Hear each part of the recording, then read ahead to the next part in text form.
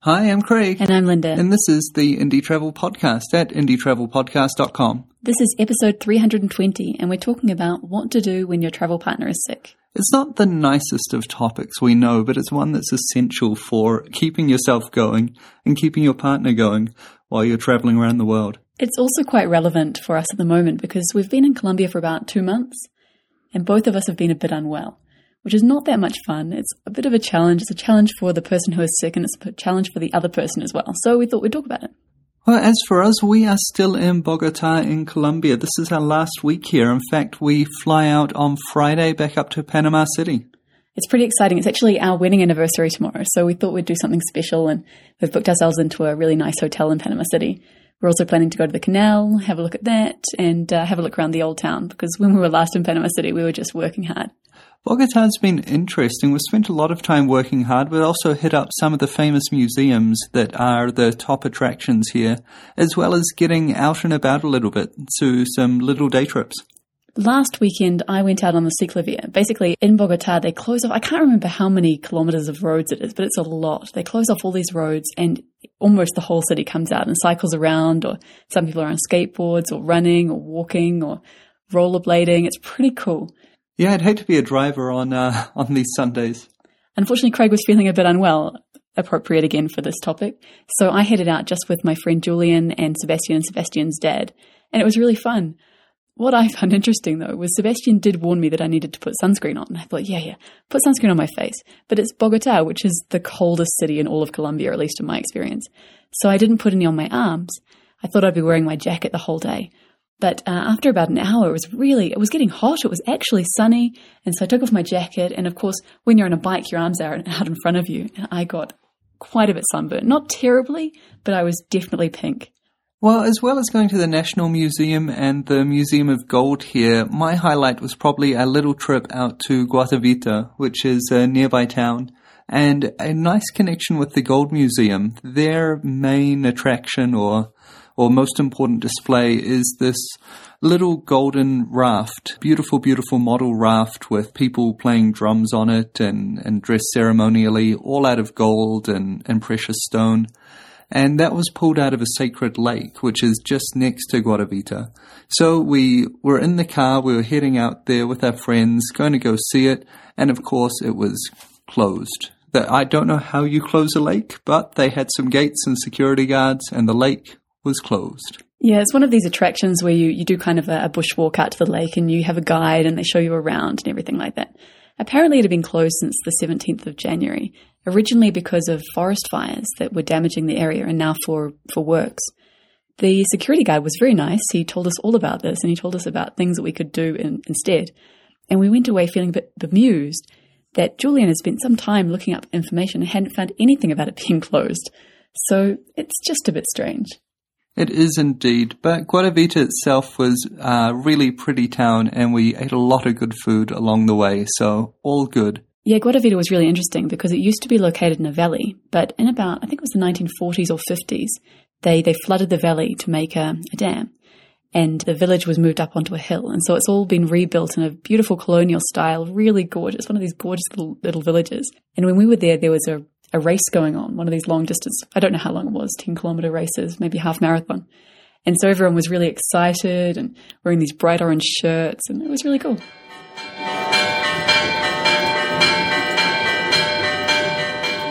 If you'd like to hear more about our time in Colombia, stay tuned. At the end of the episode, we're going to append a special audio file that we put together for context about the wonderful city of Cartagena and the work that's going on there that Linda went out on tour with. We talked about a few weeks ago, but we've got a special clip at the end of the show.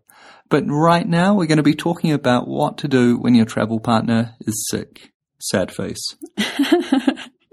So, one of the main benefits of traveling with someone, whether that's your romantic partner or just a friend or a family member, is that you've got a built-in support network. If you get sick, there's someone there to look after you. Maybe they don't particularly want to look after you, especially if it's like your brother or sister, but they will because they love you. Hopefully. Yeah, one can always hope. Well, our system is just that. It's to look out for the other person when the other person's feeling down. And that doesn't even have to be sick. That can just be tired or overwrought. And so we keep an eye out for each other. But there's some things we've learned along the way that I think can help out. Yeah, first of all, the most important thing is to be prepared. So first of all, buy travel insurance. I can't stress this enough. When we first started traveling, we didn't have travel insurance, and luckily we didn't need it, but I would not travel anywhere without travel insurance these days. The main reason we buy travel insurance isn't for our things, because things can be replaced. It's for our health. If something goes wrong and you don't have enough money to go to the hospital, or if you go to the hospital and you end up having to pay thousands and thousands of dollars and you're in debt for the rest of your life, that's no fun. So, I mean, we just renewed our policy for the next, I think it was 6 months. Cost us about 800 New Zealand dollars. That's something like $2 a day. It's not very much money for peace of mind and for knowing that you're going to be looked after if you're sick. Make sure after you buy or while you're doing your research for travel insurance, check out how the process works if something does happen. Do you have to pay and they reimburse, or do they pay the organization directly, or is it a mix of the two? How does all of that work? Because if you read over it once, you'll know, and that will help you when the proverbial papaya hits the fan. Also, make sure that you keep their number handy. Know what the phone number is for your insurance company and keep it somewhere where you know you can get to it. Also, make sure you know how to dial that number from the country you're in. So what's the country code? Is there an 0800 number or a free call number? Can you call collect? Do a little bit of research before you go, just so you know what to do in case of emergency. We keep our travel insurance information up to date at indietravelpodcast.com/insurance. So if you do have questions about travel insurance, check that out, and then feel free to be in touch by Twitter or Facebook, looking for /indietravel. So next up, you should always know the country's emergency number. You'll have a phone. Your phone will be able to use the emergency network even if you've got no other credit on it. So you must know the country's emergency number. Linda, Colombia? It's 123. I just looked it up. Smooth. I did actually look it up before we came here, but I forgot. Because the problem is every country has a different number. I know in the States it's 911. In New Zealand it's 111. Every country has a different number, so it's worth looking it up. Some countries have different numbers for medical emergencies as for fire or police, so make sure before you go, look it up and just make a note of it. It might be helpful to have a card in your wallet that has your insurance number and your country's emergency number on it. A good thing to do if you're going to be staying in a hotel or other accommodation for a while is to find out where the nearest hospital or medical center is. That'll make sure that if something does go wrong, you will hopefully be able to get yourself there pretty quick. But staff and guest house and hostel staff are all trained, or at least should be, in making sure that you're able to stay safe, whether that's calling in a doctor for a visit in your room or helping you get to the right place at the right time. One thing we do when we first arrive somewhere is just keep our eyes open. I mean, quite often if you're walking down the street towards your hostel or hotel, you'll see a pharmacy and you can think, okay, there's a pharmacy. So just pay attention when you arrive. Maybe if you're in a taxi and you speak the language coming from the airport, you can ask your taxi driver some questions. Oh, is there a medical centre near here? Is there a hospital? Just to get your bearings, to get an idea of where everything is. Like Craig says, don't put a lot of stress in this, but just be aware. Another important thing we do to help us be prepared is to keep a pretty well-stocked first aid kit. Now, you might be saying, Craig, Linda, you say you travel carry-on only, but I don't believe you. How do you have a first aid kit in there? But it's true. We do have a first aid kit, and I believe we've got an article on what we keep in there on indietravelpodcast.com. So rather than spend your morning commute listening to us going through everything we have in there, check it out at indietravelpodcast.com. In fact, when we first started traveling, we stocked up our first aid kit. We went to a special pharmacy and we bought all these things, including special bandages, and we still have some of this stuff that we've just not used. I think it's just like wet wipes and things like that you only use in a real emergency. We've got a pair of gloves that are probably just disintegrating, latex gloves that we've had in there for 10 years. And I'm glad to have them because if there's an emergency, I will want to wear gloves. But things like ibuprofen, paracetamol, things like that we just keep stocked. We make sure that it's always up to date. Every year or so I go through and check the expiry date throw away half of it and buy some more. It's really worth having good quality drugs. Okay, so if something does happen, it's important to triage how important it is. And I think as New Zealanders and as travellers that have our share of unusual stomach bugs and things like that, we tend to err on the side of, nah, she'll be right. Yeah, not serious. But yeah, the first thing to do is decide, is it serious? So does it require immediate attention? If it's an injury, it probably requires immediate attention. Even if it's something like a cut, you need to fix it straight away. Or can it wait until tomorrow? If you've got a stomach bug or something like that, there might be something you can do now, but if you're going to go to the doctor, it's probably not urgent. But basically, you need to make that decision. You need to know your own body and decide, are you really sick or is it not serious? Also, your travel partner should help as well. So if your travel partner is sick, keep an eye out on them. If they're saying it's not serious, but you're really sure that it is serious, then you might want to encourage them to go to the doctor sooner rather than later. The most important thing is to talk about it. If you're feeling sick, tell your partner you're feeling sick. Tell your partner you're feeling unwell. And then maybe you can discuss it together to decide whether you need to go to the doctor immediately the next day or just to the pharmacy. Yeah, I know sometimes people keep illness to themselves when they're traveling because they don't want to, quote-unquote, ruin the trip for someone else. But that's not a good way to do it because you end up with this thing where you're unwilling to go and do X because you're worried about how you're feeling, and the other person thinks you're being passive-aggressive or just crazy, not wanting to go and do stuff. So it's better, even if you're traveling with people you don't know that well, you're not out for sympathy, you're just trying to communicate clearly so people can make the best plans with the time available. Yeah, even if you say something like, look, I'm not feeling so great today, I'm happy to go out, but I might have to go home early, or, maybe we can go a bit more slowly today. Just talk about it. I think that's the major thing. In any situation where you're traveling with someone or you're just hanging out with someone is to communicate how you're feeling. And there are a lot of people around you that can help, not only your travel partner. If you're couch surfing, get in touch with your host. If you're staying at a hostel, hotel, guest house, talk with the receptionist. If you don't speak the language, this is a time when it's worth paying for a translator. Yeah, so whether it's serious or not, I think the most important thing is to ask for help. Don't think that you have to deal with this on your own. When you're in another country and you don't know what the system is, ask someone who does know. Like Craig said, your couchsurfing host, the receptionist, they'll be willing to help. And if they aren't, there will be someone around who is. In a lot of cases, your travel insurance company will have a helpline you can call, which is sometimes staffed by nurses or people like that are able to help you triage the problem. And so they'll be able to give you good, sound advice about what you should do and what you should do next. That's great. Also, in a lot of countries, there's kind of nursing hotlines that are set up, where you can call and speak directly to a registered nurse to describe your symptoms, and they can help triage, tell you to just go to a pharmacy and buy X, Y, and Z, or head into the doctor and get an appointment, or, as happened to us in one case, stop what you're doing right now, get in the car, and go to the hospital. Yeah, so we've actually called those numbers twice. Once was in England. I called up and I talked to the best nurse. She was the most lovely person. I was having chest pains and I called up and I said, look, I'm having these chest pains, and I went to a doctor, but there was no appointment for another 2 weeks, and she was indignant. She's like, what? They didn't see you and you had chest pains? She was so lovely. In the end, it turned out that just because I had a quite heavy cold and I'd been coughing a lot, that was what was causing my chest pains. I damaged a small muscle or something like that. And she said, look, just take some ibuprofen, take some paracetamol every 2 hours. You'll be fine. And so we found a nice B&B and just holed up for about 3 or 4 days. And it was really nice in the end. It was fine. The next time I had to call one of these numbers, we were actually back home in New Zealand. We'd been back for about 2 days and we'd had a long flight to get home, and I started having a pain in my leg. And I was really stressed that it was deep vein thrombosis. So I called up the hotline and I talked to someone. She was, again, really, really nice, really supportive.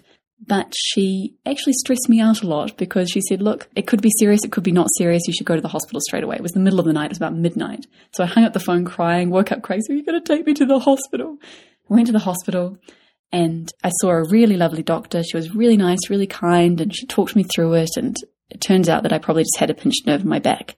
So I was fine. And Craig was annoyed because we'd gone to the hospital in the middle of the night. But I stand by that decision. I think that if the person I called for help suggested that it could be serious, then it's better just to drop everything and go and get it sorted out. Absolutely. Way better safe than sorry in situations like that. most of the time when you're sick and on the road, it's not something serious and not something that's going to become serious. It's a minor stomach bug, it's a cold, it's a little bit of altitude sickness. In these cases, it's best just to slow down, hit the brakes, rest, and take some time off. And when I say rest, I don't mean, oh, it's a 12-hour bus journey, I'll sleep on there. No, I mean chill out in a nice, comfy space and treat yourself a little bit. Sometimes you won't be able to change your travel plans. For example, when we were in Bolivia, we'd booked a Salt Flats tour, and the night before I ate something really terrible. I don't know what it was, but I woke up in the middle of the night with terrible stomach pains and having to go to the toilet every 3 minutes. It was disastrous. I had stomach ache, I had a headache. It was the sickest I've ever been on our travels, wouldn't you say? Yeah. We just couldn't change things. We were on a really strict timetable. We're traveling with friends. I just thought, I'm going to suck it up. It might not have been the best decision, but I'm glad I did it. I took some loperamide, which is a stopper, and I just went for it. I must have been green most of that trip, but we got through it, and I still remember that as one of my favourite experiences. Not the being sick, the Salt Flats tour. That was amazing. Yeah, sometimes there are things where you just can't stop. And in those cases, it's great to have a well-stocked first aid kit, because one thing's for sure, in that tiny little town of Aiuni, there was not first-class medical care. Not at all. So if you can, rest, take time off, don't worry about missing things. You know, you can always go back, you can always rejig your agenda. That's the first recommendation. But of course, hey, if you can't, you just do the best you can. I think sometimes it's harder for the travel partner than it is for the person who's sick, because the person who's sick is probably quite happy just to take some time off and rest and stay in bed and, maybe read a book. The person who is not sick, well, you should try to be supportive and kind and bring that person breakfast in bed and hot drinks. And you see what she did there? See what she did? Yeah. Just pointing that out. Please continue. Yeah, I noticed that you didn't bring me breakfast in bed this weekend. I was a bit sad. Well, there we go. If you are the healthy one, make sure you take up more than your fair share of the extra planning and day-to-day stuff, like shopping, going to the pharmacy for whatever pills are needed, changing travel arrangements, making sure hotel bookings and transfers are all going to work out. You should take responsibility for that, even if it's not your kind of primary goal or your strength. It can be a bit of a challenge, especially if that kind of thing is what your partner usually does. If your partner's the one who usually does the organising and suddenly you're having to do it, it's okay, you can do it. You're perfectly capable. I think one thing that's really important is that if you're the person taking up the slack, that you make the best decisions you can, and just, even if you don't feel very capable, just do the best you can. You can do it, it's fine.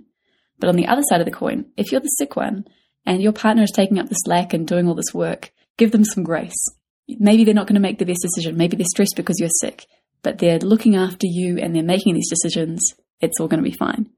Absolutely. That's a great way to go about it. Just, let go of the need for organization as well. Yeah. Let that other person take it over. That's something we do when one of us is feeling really tired, especially after a long flight or, in my case, a long bus trip. If I have an overnight bus trip and I wake up in the morning, I am completely useless. And I just say to Craig, it's your job. Make the decisions. It's all on you. But the agreement is that after that, I'm not allowed to complain about the decisions he makes.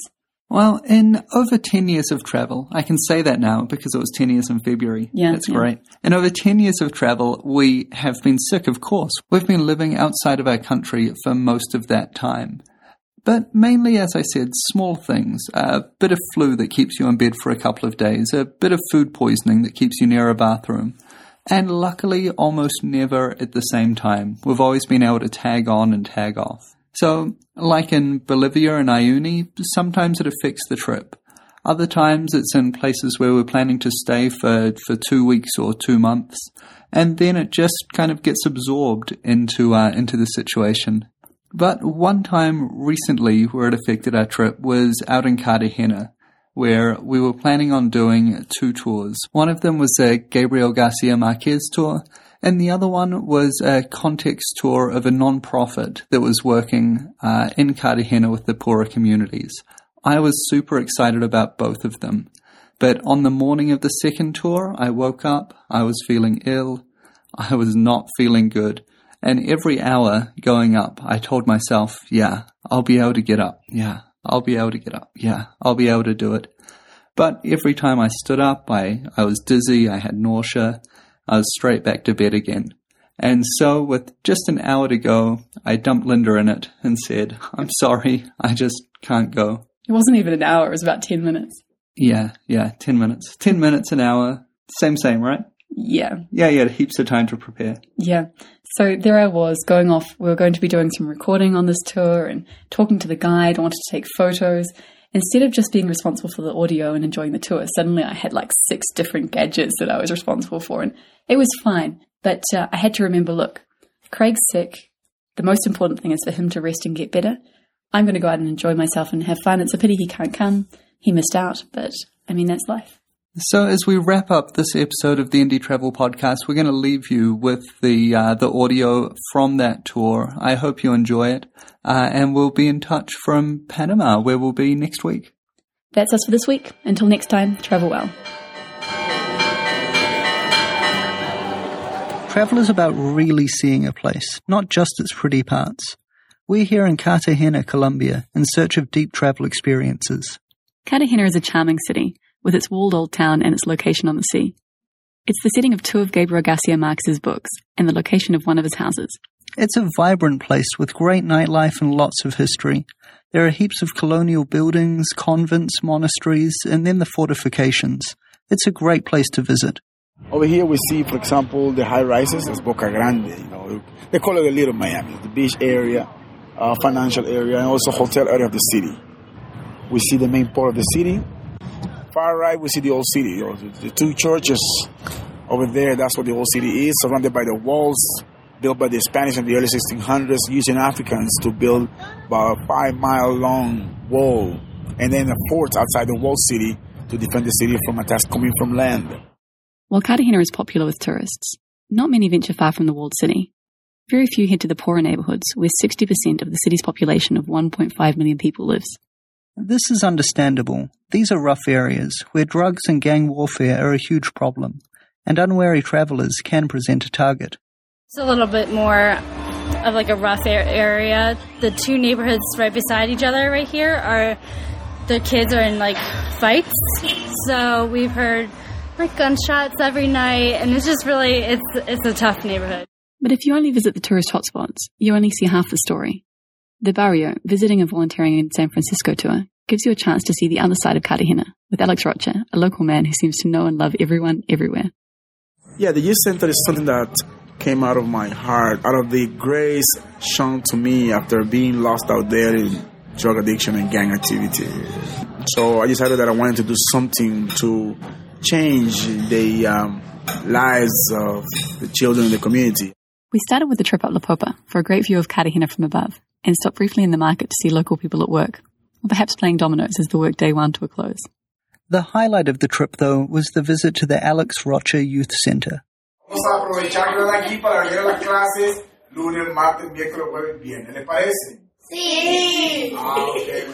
If we didn't have this place over in the community, the children would be out there getting in trouble. Mm-hmm. So because of this place, children are not getting in trouble, but at the same time they are having fun and learning and just recreating themselves and being better kids. That's what is beautiful about it. Alex is an inspiration. He's working hard to make changes in a challenging neighborhood while providing visitors a chance to see another side of Cartagena. It's only a few minutes from the tourist hotspots, but is well off the tourist track. If you're looking for deep travel, Alex Rocha's Barrio Tour with Context Travel is a great place to start.